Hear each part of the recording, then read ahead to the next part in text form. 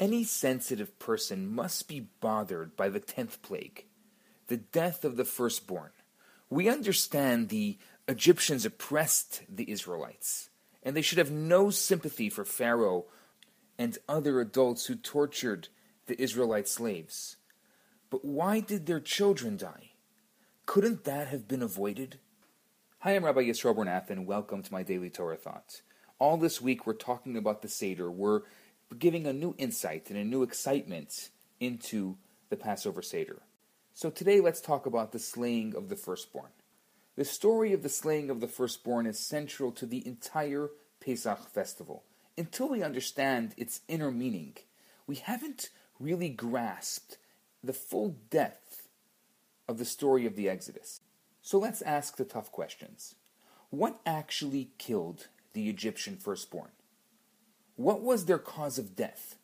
The Torah says that it was a destructive force that killed them.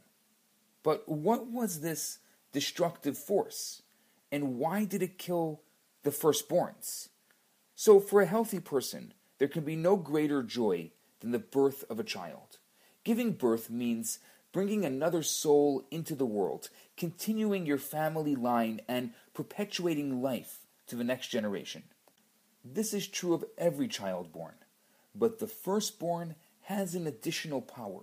The first child is the one who made you into a parent. This is the transformative moment.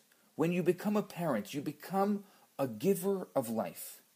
But the Egyptians didn't celebrate life. They worshipped death. They gave offerings to their dead, worshipped a god of the underworld, and spent a huge amount of time and money on elaborate funeral rituals. Think about the pyramids, these giant tombs built in honor of their dead. Those who don't value life don't value their children. Children are new life, and a death cult doesn't want life. They actually hate birth. And so on some subconscious level, they despise their own children and their firstborn more than anything else. This is what killed the Egyptian firstborns, their parents' resentment towards them. On that night, before the Exodus, when God revealed his awesome love for his children, the children of Israel, the lack of love the Egyptians had for their children came to the surface. Have you ever seen a child that's starving for love? They're dead inside. One night in Egypt, the inside came out, and those poor children had nothing to nourish them. They didn't die from lack of oxygen or lack of food. They died from lack of love. That's the destructive force that ravaged the Egyptian houses that night. On that very same night, the first Pesach, the Israelites gathered in their homes with their families. While the Egyptians were being confronted by their own ugly hatred for life, the Israelites were celebrating life with the children that they loved. And it was on that night that the Jewish people were born, a family nation who loves life and will do anything for their children. And so on that same night every year, on Pesach night, we relive that moment. We give our children all of our attention.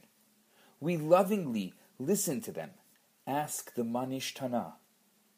We do all we can to engage them in the Seder. We embrace each child, both the wise and the wicked. We tell them the story of God's boundless love for us, his children. At the Seder, we spill wine in sympathy for those Egyptian children and all the children in the world who are starving for love. We show our own children that they mean everything to us, that we love them just for being. We love them unconditionally, and we pray.